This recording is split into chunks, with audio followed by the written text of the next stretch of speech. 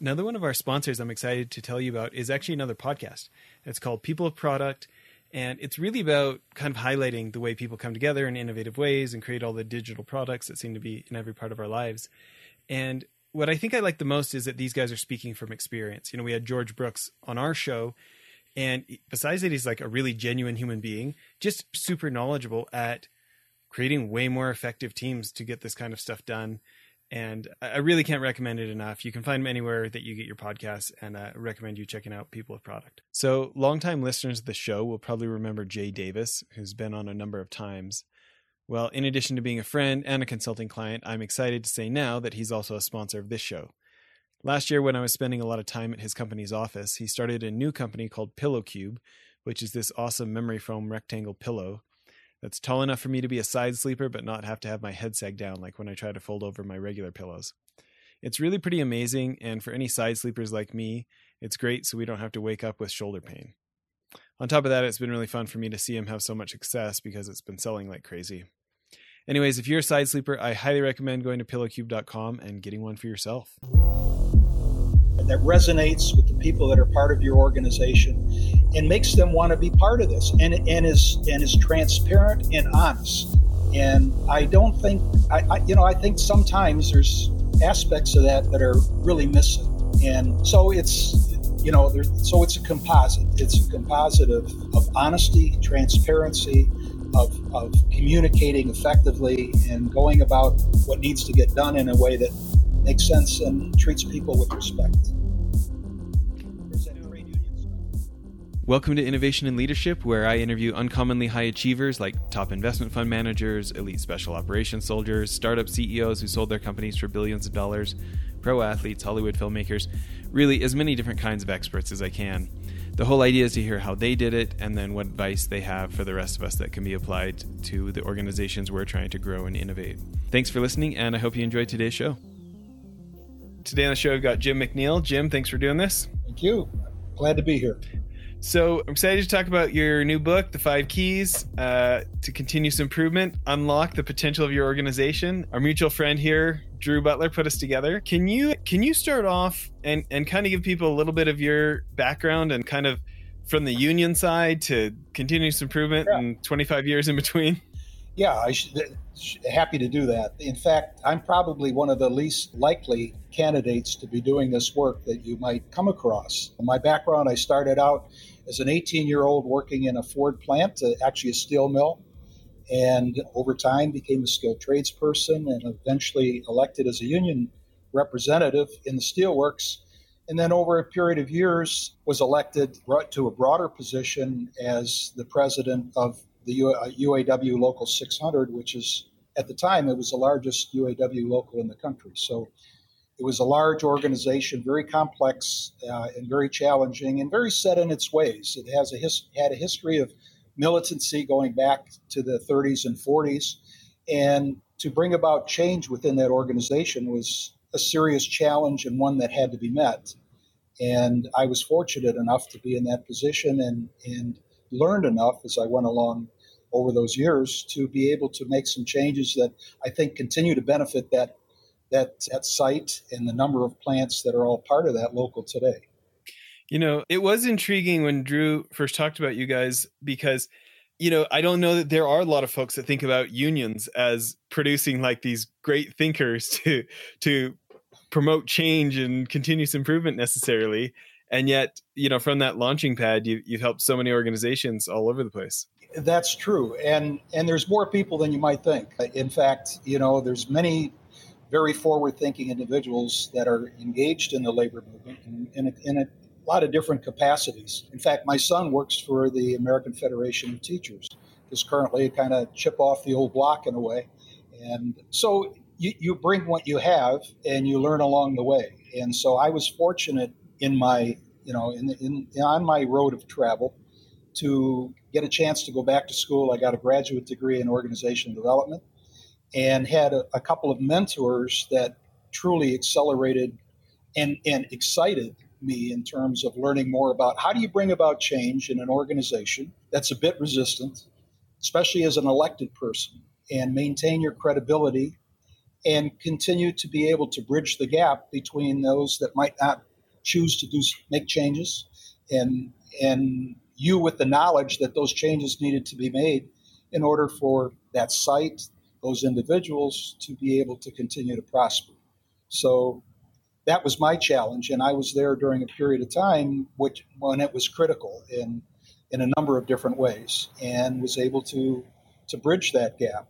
And so, yeah, so that's what I did for 25 years, and then started a whole different path. It was time for me to move on. It was a very stressful position, as you might guess. And so after a number of years in that position, I decided to leave, and I wasn't sure what I'd do, but I wound up moving to organizational change, and a lady by the name of Kathleen Dannemiller, who some people that may be listening to this broadcast might be able to relate to.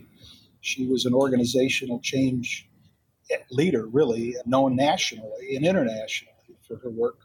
And she kind of took me by the hand and helped me learn and made me part of, after I had left UAW and the Ford Motor Company, she asked me if I would join their organization, and which I did, which they had their specialty. And so I learned. So I went from like the top of my game, which I was at as a union leader, to the bottom of this new game or new business, a new challenge of organizational change and learning how to do that. So it's been an interesting journey. And that was a long time ago. Sure. And so, yeah, tell us about this second career. What have you focused on there? Okay. Well, when I retired, I really didn't know what I was going to do. I didn't have anything in the offing except that I knew that I would be fine. I was very confident about that. And after I had been retired maybe 6 months or 8 months, I got a call from Kathleen Dannemiller, and she asked me if I'd like to learn more about their company in terms of working for them. I had used her as a consultant, so I had used that firm, and that firm specialized in large-scale process of bringing all the people in an organization together to develop a strategy. And so it's a large group process. And so it's a technology that she basically helped define. And I was lucky enough to learn at her feet, really, in terms of how do you go about doing this. And so I did join her group and learn this process, and then went on to do that on my own and with other organizations, over the last 20 years or so. So that background, her mentoring, learning about organizational change kind of academically in school and then in real life with her and her organization, enabled me to help organizations in a way that I feel that was beneficial to them. And I don't know that anybody could have just walked in and done that. I think that experience in the labor movement, that experience in trying to bring about change in my own organization, having the opportunity to visit other companies, other countries to see what they're doing, I think enabled me to have a perspective that probably is not that common. Yeah, no kidding. Well, hopefully everybody's going to Amazon.com and getting their own copy of the 5 keys to continuous improvement here.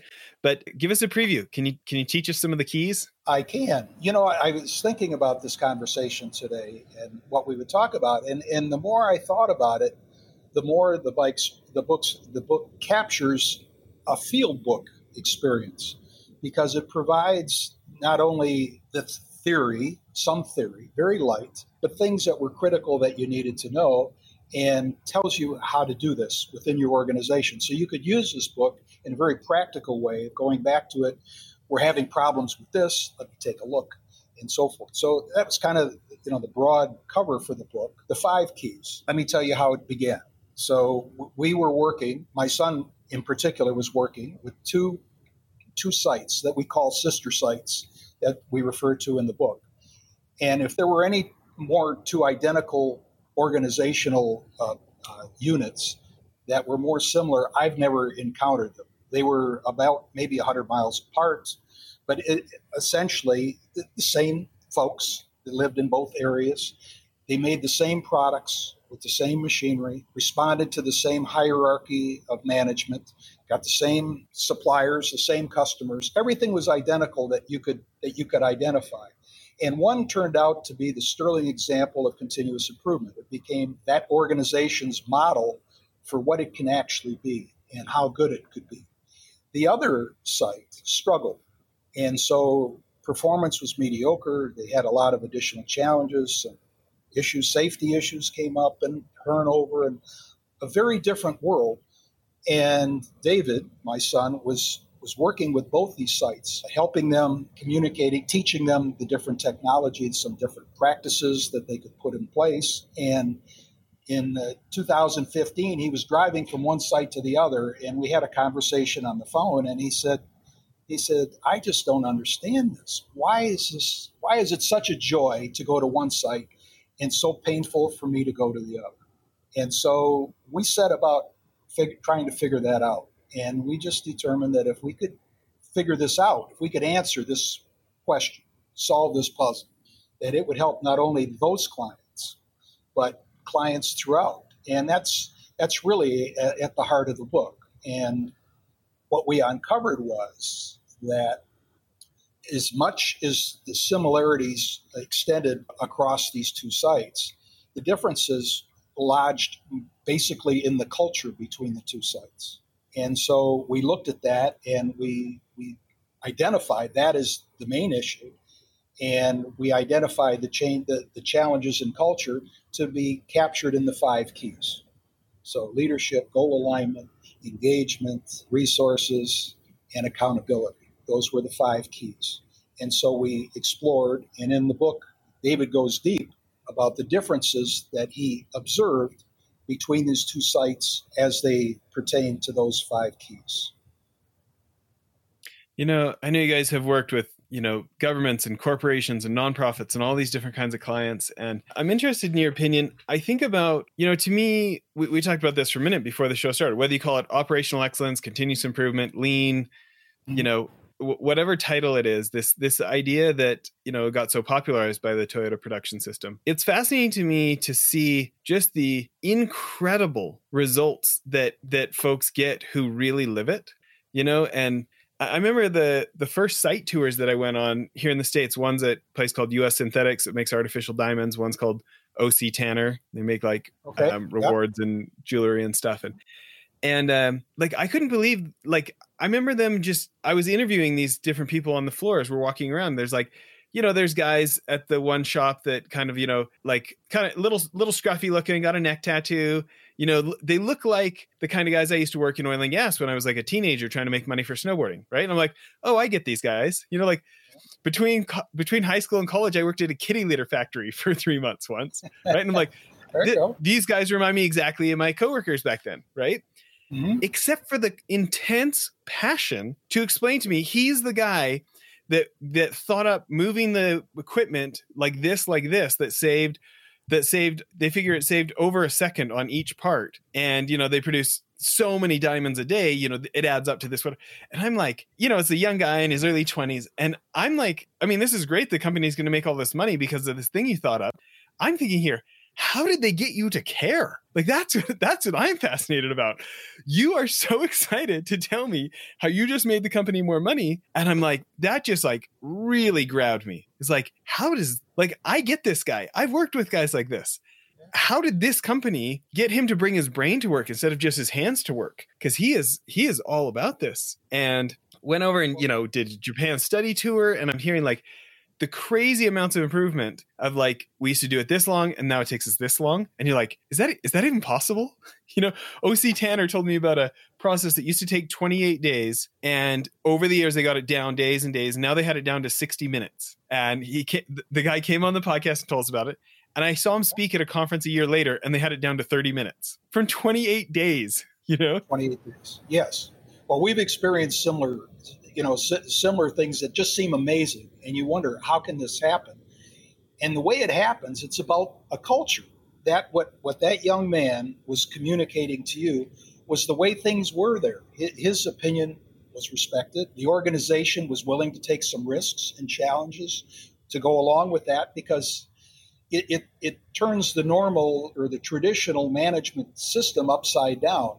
And that is one of the reasons continuous improvement has struggled so much, or often struggles with some organizations, because it becomes, an array of tools. If you bring in lean tools, I don't care where you go, you take a lean tool and you implement it in an organization, you're going to get a benefit.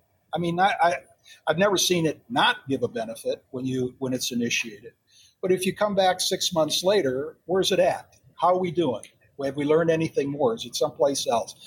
And I think, in my view, a lot of the challenges associated with continuous improvement have been the result of the implementation of tools without working the whole human factor. And it's the human factor that makes the difference. The tools will come and go, right? There'll be new tools next year and new things, and we should have thought of this. But it's creating the organization that is looking for those things, the people on the floor that can see things that no manager, no supervisor would ever see, because they don't run that machine. They don't operate in that world, and it isn't a burden from them on a day-to-day basis. This person, as you were describing, that was probably a pain in the neck having that machine position where it was to begin with. So he's looking for ways to make it better, and he was part of an organization that would listen to him. There's no magic to it, really. What I think is oftentimes missing is, how do you do it? And we go into that in the 5 keys. It's one thing to know what to do. It's another thing, very different, in order to figure out, how do you do that? I mean, how do we? What is the critical aspects of leadership, right? And how do we go about doing that? How do we communicate, or how do we create a plan that's going to be adopted by the men and women that are part of your organization? So it's that looking beyond just saying, well, you should do this, you should do that. I remember when I was a young man in the steelworks, there was a time when the steel industry was dying in this country, in the early days of its death spiral. And there were new consultants coming in. Well, with every month, there was a new group of consultants. I mean, they just were coming through it, and they would talk to us and talk to the management. And they would tell you what you'd have to do. They'd say, well, you need to establish teams. You gotta have teams. And you need to have some preventative maintenance. You're losing. They told you what, but they never told you how. And it always struck me, and it bothered me. That's the easy thing. Oh, do this, do that. How do you go about doing that in a way that makes sense, that has credibility, that resonates with the people that are part of your organization, and makes them want to be part of this, and is transparent and honest? And I don't think I think sometimes there's aspects of that are really missing, and so it's. So it's a composite. It's a composite of honesty, transparency, of communicating effectively, and going about what needs to get done in a way that makes sense and treats people with respect. There's that trade union stuff talking. Yeah. Well, it's funny. As I think about this, I think about over the years how many just site tours I've done and gone to organizations. And I think about the ones where the management talk about continuous improvement, but nobody on the floor does, And I ask them about things, and it's like, well, so what, if you have a good idea, what do you do with it? Oh, well, I tell so-and-so, or we put it in the suggestion box. And then what happens to it? I don't know. Right. And right. I know when ideas when they get moldy in the suggestion box and you never got any feedback loop, where's the reward on putting things in the suggestion box? You may as well just put it straight in the garbage. Right. And they're not, I had a call with a large medical client that's we've been working with them for years, and working with a certain team that really needed to up their game on the performance of this one thing. And when we started saying, okay, well, let's get a visual scoreboard, and so we can start thinking of some ideas to improve the numbers. How many of these do you do? Well, as many as there are. Well, about how many per hour do you? I don't know. We'd have to really think about that. And it's they have no idea where they're at. It's you can't, the cliche of you can't manage what you're not measuring, right? Right. But the other thing that I noticed, I'd love for you to weigh in on this, because I keep thinking about as we grow both this media company and our real estate investment fund, and we want this to be like, hey, this is just the way things work around here. Like, you would have to fight to not do this stuff because of how it is, right? My thought is those firms that have the good intentions, they don't have continuous improvement in the schedule. It's like they talk about it, but there's no time in a day to work on it. But those organizations I have a ton of respect for, it's like nobody gets to work until they've had their stand up. Or like, Yeah, right. It's like what gets scheduled gets done, you know? Yeah. So the way I would weigh in on that is that continuous improvement in many organizations is looked at as a program, not a way of life, not a culture, not something that this is how we are, but it's looked at as a program. And so then when it gets introduced, it's treated as, well, here comes this one, here's the, flavor of the month, whatever people want to call it. But they believe it lacks, that depending on the organization, that this may lack, sincerity. It may not be, I don't know how it's going to affect me. What does it mean to me personally, which is something every individual goes through when you introduce a change. But it's a standalone. It's like a program. And we got programs all the time, right? So I think that's one of the key aspects that organization leaders need to reconcile with, and that is, are you serious about this? When you say that we're going to make this part of our company, we're going to make this part of our organization, do you really? Or is this just another program and that, we hope it works and we think it will, but in terms of changing how we actually function, maybe not. So does that answer that? Yeah, well, I think my next question is, I feel like I want to popularize the cliche. Everybody says what gets measured gets done. I want to add to it what gets scheduled gets done. Right? Okay. All right. Yeah. Because, right. And so I guess my thought is this, in more entrepreneurial organizations, we got a lot of entrepreneurs that listen to the show. I'm an entrepreneur, right? For those of us where, life is not a big system, we're inventing the system. Big businesses, they have a proven business model they're duplicating. Entrepreneurs are trying to discover a business model that they can duplicate, right? Right. Yes, that's true. It's very true. At least in the startup phases. And so kind of this idea of like balancing, like everybody doesn't know what they're doing, and they don't even know if we're going to be doing this in 3 months because we'll see if customers will pay for it, right? And yet, if we don't slow down and ask, how could this be done better? And, how long did that take? And what do you think would make it go faster? People are just so busy, they're not going to necessarily volunteer it too often, right? So my question is, can you tell me of a story of somebody you worked with and some of the things that worked for them to be able to make it more of just how we work around here? Yeah, I can think of a site where the individual, he was promoted to be the continuous improvement leader, at this particular site. And what was interesting and challenging was that the site manager wasn't interested. So this individual, I admire him to this day. It was like beating his head against the wall, and the employees really wanted this change. They wanted to be heard. They wanted to be listened to. They wanted to keep. After a while, they had put charts up on the wall, so they're keeping track of their metrics and their KPIs, and they had like a rail, Jess. They had a rail that was like a parking rail that they would stand behind. They wouldn't get close to the team leader, this continuous improvement person, to hear what, like a morning meeting, setup meeting. They didn't want any part of it. And the reason they didn't was because of the site leader. He wouldn't listen. They came up with ideas he wouldn't implement, and so forth. So, the sad part is that this guy kept pounding it and pounding away.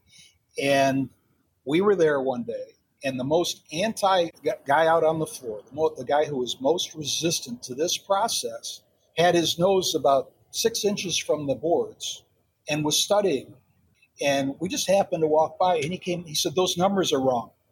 This is what we did yesterday. This isn't right. So, even despite the fact that they were up against it in terms of their top leaders, they had somebody there that inspired them, and they saw this could be a good thing. And they cared. They truly cared and wanted to make a difference if they were only able. And over time, that supervisor left. That young man who was the CI person became well-respected in the organization, and he's still there today continuing his process in other sites that they have. So you don't want to lose faith and lose hope, but there's challenges. And in order, if an organization is going to take this on and mean it, their leadership really needs to be committed to that and understand what's involved in it, and that they have to have some skin in the game. They don't have skin in the game, well, it's just another program. Yeah. I'm interested in your thought. I feel like if you want to persuade people above you in the org chart to do this, you need to talk in terms of like things that show up on an Excel spreadsheet, profits, numbers, things like this. And if you want to persuade people below you, you need to talk about making their job easier. Like, I want to help reduce frustration in your job. Do you see it differently, or do you see how that could apply, or what do you think? Well, no, I agree. There's the one thing that's missing oftentimes at the top of the house, and that is they're looking at lagging indicators. How did we do? What were the profits? And they're not really focused on leading indicators. What could we be doing that's going to impact those numbers positively in the next 6 months, in the next quarter, or whatever? And so I think the fascination becomes, and it's part of our history. That's how people got measured. That's how they were rewarded for their work, is the bottom line. But the bottom line only captures, the rear view mirror picture, what happened then. So part of what I think is good leadership is all about is identifying and holding fast to saying, all right, so what's going to make the difference in the next quarter? So in the realm that you work in with entrepreneurs across the country, across the globe. So what are they looking at? I mean, is that what they're focused on? Are they looking at what is it we need to do today to make a difference next month, next year, in the next quarter? So I think that's maybe the difference in the spirit between the difference between an established organization that's measured, and its leaders are measured totally by the last quarter, the last year, whatever those lagging indicators were, versus entrepreneurial organizations that are looking at, all right, so what do we need to do to crack this egg? What are we going to do different? It is interesting. I've owned 2 different sales training companies. And it's so different when you go from only measuring how much did we sell last month to, well, how many outbound calls got made, how many outbound emails went out, how many events were attended, how many emails were gathered this month, inbound. And we worked with a home builder last year that our consulting arm did. And they had like 100% increase in sales when we switched to leading indicators that got measured every week on a scoreboard that everybody saw. And like, they were, mind you, they were in a bit of a slump when we started, so that's got to get factored in, right? But yeah, all of a sudden it was like people weren't just doing like random acts of business development, random acts. There you go. Right. And, it sounds so simple and we all know it. Yet when we look at ourselves, like we're not all doing it. Right. That's right. And you get lost, you have to keep reminding yourself, what is it we're trying to accomplish here? And you get caught up in the day-to-day slugfest of just trying to keep the doors open, the people, on the payroll, the systems working, and so forth. And so, that's a challenge, and that's what good leadership is all about, being able to look beyond the everyday humdrum or the expectations that are out there and be looking at the big picture. And that's what good leaders are doing. They're focused on the future. Yeah. Well, tell us another client story. Tell us somebody else you've been impressed with during this, as you've been out there teaching and helping. Let me tell you a story. This one isn't necessarily a client, but it has to do just about recognition of what people do. We were working at a site, and the boys said, "Hey, you want to go out for a beer after work?" And so naturally I said yes. And so we went to this little beer garden, down the road from the plant. And they said, let's get some wings. So we had a couple pitchers of beer and the wings. And the wings were phenomenal. We're sitting there, and these were all, they were all the mixture of management guys and a couple frontline fellows. And they were really good wings, right? So I said, who's cooking these wings? Well, we asked about that. And out from the back comes this little guy. And he came and we said, please sit down. He said, oh, no. I said, no, please sit down. And we told him how much we were enjoying what he did. And this fella, he might, was he a little slow? I don't know. But he said, I come into work 2 hours early every day. And he said, I take those wings. He says, I have a special concoction that I soak them in and marinate them for a while. And then the way I cook them, I've got to have the grease just right. And he went on and on about cooking these wings. And it just drove home the point to me how much people really care about the work that they do. And so often they just simply don't get recognized for that. So when you talk about like the fellow with the tattoos on his neck and other people that you encounter that come up with either great work that they're doing every day, great ideas, whatever, and how often in their lives does somebody just say, this is really good. We really appreciate it. So that kind of emblazoned maybe in my heart in a way as to the power that the positive words and recognition can have on people in an organization from the top of the house to the bottom. More stories? Yeah. You think about how often people get dumped on if they don't do their job, but if they do a great job, they don't hear anything. Mm-hmm. That's right. Like as we're sitting here talking, I'm thinking about like, this idea that so many leaders have of like, well, that's what I pay my paycheck for, right? And that's enough. Yet we like the stats are like they're really impressive. Okay, very impressive. That if you spend the time to give recognition in a meaningful way, it's not just the cake on their birthday. It's not just it's not just that kind of a thing, right? Like personalized, meaningful, that like the willingness for people to bring their discretionary effort to work, the kind that you can't fit on a checklist. They're like, yes. You can't put on a checklist. Make sure to go the extra mile. Right? Right. Like you can't like no matter how much leaders try to demand that from people, they have to give it to you. A manager cannot actually require it. They have to give you the discretionary effort, right? Do they save their best ideas for themselves and go home and start their own business in the evenings, or are they bringing their best ideas to work? That all that creativity. Some of them do, right? Some of them do, unfortunately, right? Yeah. Well, I'm interested. I like the stories. Let's go for more stories. Tell us some more stories. Well, give me a topic. So that I can tell you about it. Well, let's do this. We had a guy on the show named Marley Lunt who has done continuous improvement for Boeing and all sorts of big organizations, right? And he used to be at Utah State University, where the Shingo Institute's from. And he told me about continuous improvement in real estate that really opened my eyes because I kept thinking about finance and medical and manufacturing. And he showed me how, like, as they would turn over rooms for student housing, just that process got so fast because of bringing the lean tool set long enough that the mindset got into those teams of like, this is just how we're going to operate. And it was fascinating to me to think of like the time savings and the costs that were not being wasted from wasted time, wasted space, all these things that happened.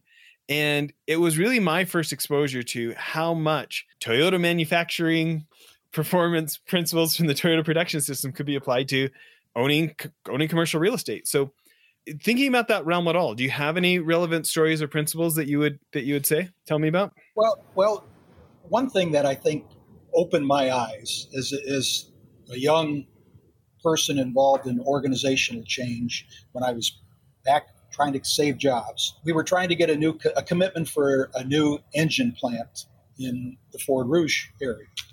And at the time, Ford had several different manufacturing plants making engines in other parts of the world. And out of all of those plants, we had the most restrictive agreements in terms of people could do this, they couldn't do that. And again, this was born out of, decades of history where it was believed that the tighter control you had over the work you actually do was a method of job security. It was basically, the company would break the jobs down into this, and the union would argue about, okay, I won't do anything but that. So that was, so here you had a situation where we're trying to get a commitment for a new engine plant. And there's a lot of resistance, and the resistance wasn't just among hourly or union people. The resistance was equally strong among a lot of the management, because here you go, change. Oh, wait a minute now, we've been doing it this way, and we don't want to go there. So between the union and the company, they arranged for us to visit 4 other engine plants run by Ford. And so we went on this trip. So it was a labor management group. Together we went, probably a group of 20. And we first went to London. There was an engine plant in London. We went and visited. And there were two classifications. There was a mechanical and an electrical. All right. So those were the two. In our plant, we probably had 10 different classifications. You had a pipe fitter and a hydraulic man and a fitter and this and that. Okay. So that was the history of it. They're not going to put another engine plant in the least productive site location. So we went from there. Here they had two. We went visited another site in Germany, and they had one classification. So at that site, you saw them. It was a combination between electrician and mechanical. They did it all. They virtually, they handled all the maintenance. All right. So we've got 10, and they've got one. All right. So, we're kind of thinking about this. And so then we went to the engine plant in Spain, Ford engine plant in Spain, just outside of Valencia, I think it was. And so we went to the plant, and there they had one classification. But not only were there mechanical and electrical, they loaded the engine blocks on one end of the line, and they took them off on the other. So they basically were handling the total production from one end to the other, one classification. And so the obvious question was, well, if you had a choice to put an engine plant anywhere, where would you put it? Would you put it back in the Rouge with 10 or 15, however many classifications that we had at the time, I don't recall, or would you put it in one of these other plants that would be very, very pleased to take it on? So at any rate, it shifted minds. And what I tell that story just to demonstrate the importance of helping people see what they can't see. You only know what you know, right? And so you get out of that a bit and you say, well, so what are they doing down the street? What are they doing over here? Let's see if we can learn from that. And so that left an indelible impression on me and the other people that were part of that. We came back home. We made the changes necessary. Dearborn got the new engine, and we made the changes that we needed to make in order for us to be a viable entity and to make sure our costs were compatible or lower than some of the other sites that we had visited. So a picture was worth 1,000 words. And sometimes it's very hard for people to envision how things can be when they've never seen it. They've never lived it. So there's a story. I just thought about that, and I thought, for the media industry, I don't know of anything like that. I think it's amazing what happens in continuous improvement. Toyota's so generous, they let people visit. So now all the other organizations around the world feel guilty not letting other people learn from them. And there's this real generosity, right? And yes. It doesn't necessarily exist in a lot of other parts of industries, and people are they're so worried about the competition not getting ahead that they don't want to share anything. And plus it would be, that kind of feels like a waste of time for us to teach other people. And yet, as I look in continuous improvement, so many of the people who allow someone to come in and see how their finance operation runs or how their hospital runs, they feel like they learn as much as the people touring because they have to articulate what they actually do and all these kind of things, And obviously it can get out of control, but I just thought, why can't we have this in the media business? Like, why don't I invent one, if there isn't one? Well, but that's a good point. I mean, again, you're making it up. So many times I've done work with clients, and to develop the interaction with them, we made it up. We didn't know what drove us. And again, I go back to Kathleen Dannemiller because she was such an instructive person in my life. She said it comes down to purpose, and she pounded this in our heads. Those of us that work with her. Once you're clear about the purpose, the how-to gets very clear.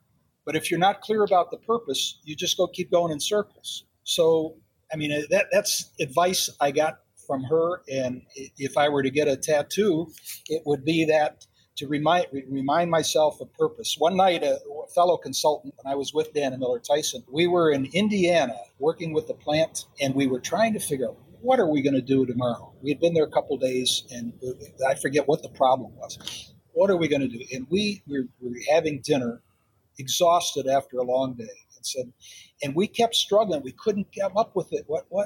What's going to work? And then finally, he said, What's the purpose? And once we could articulate the purpose, the how got very easy. Then we knew this is what has to happen tomorrow in order for us to be able to communicate or do whatever we were trying to accomplish. So, so in the book, it's an accumulation of 40, maybe close to 50 years on my part and David's part about what would you want somebody to know if they were going to do continuous improvement, if they're going to be a person who's leading continuous improvement, whether you're at the top of the house or whether you're on the front line. What do you need to know? And that was really part of the impetus for writing the book. So what is it that you would have to know? And so that's what we tried to capture. Now, whether that, certainly not everything, it's, our take on that. But I would stand by it.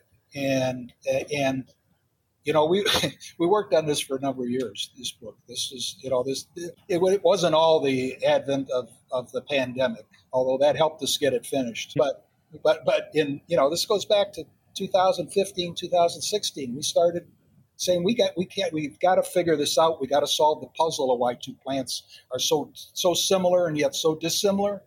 And what are the pieces that we wish we knew when we started this work? What are those key ingredients? And so in the book, when you look at the roots, that's some of that. And because, just simple things like, how do you bring about change in an organization? If you ask people that, they might look at you rather strange, and probably so. But there's a formula in there for bringing about change. That if you think about it and you use that at the 30,000 foot level, what needs to happen here in order to initiate change in this organization? So there's a formula. D times V times F is greater than R. All right. So, leave a little intrigue there. So what is it? How do I do that? So what the satisfaction times vision times first steps? You need that in order to overcome resistance. Well, if I'm creating an intervention or if I'm working with an organization, how do I move through that equation in order to get to a point where I can overcome the natural resistance that's going to occur to any type of change initiative? So anyway, in the short of it, the book, we tried to identify what are those kernels, those things that you would want never to forget and to share them with others. And so, that's the front end of the book. Now you just got to get it on audio. You got to get the audio version done so we can listen to it as we drive our cars around. You think so? We thought about that. We said, let's see if anybody appreciates this. First of all, you after you work on something for a long time, what I found is you don't really know if it's any good. Quite honestly, you say, is this worthwhile? Will people see value in this? You think it's pretty darn good, and you put your name behind it. But what's others' take? What's their take? Is this drivel? Yeah. Is this something, or is it something that will connect with them in a way that other things haven't? Yeah. No, you just got to count for the different types of learners, right? So, right. So your advice is to do an audio. For sure, do an audio of it. Yep. All right. Plus, for business development reasons, it's great when you can have some junior member of the team reaching out to ideal prospects and saying, hey, listen, we noticed you're in the space. We wondered if you might appreciate a copy of this that our other people similar to you have appreciated.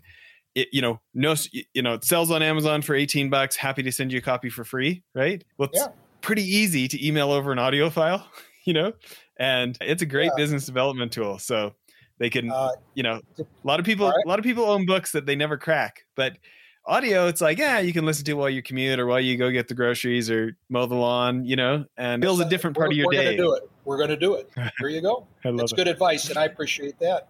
Well, thanks for making time to come on the show. It's like a big, I don't know, it's a big ambition of mine to further internalize these principles. So I appreciate you coming on and sharing your life's work here.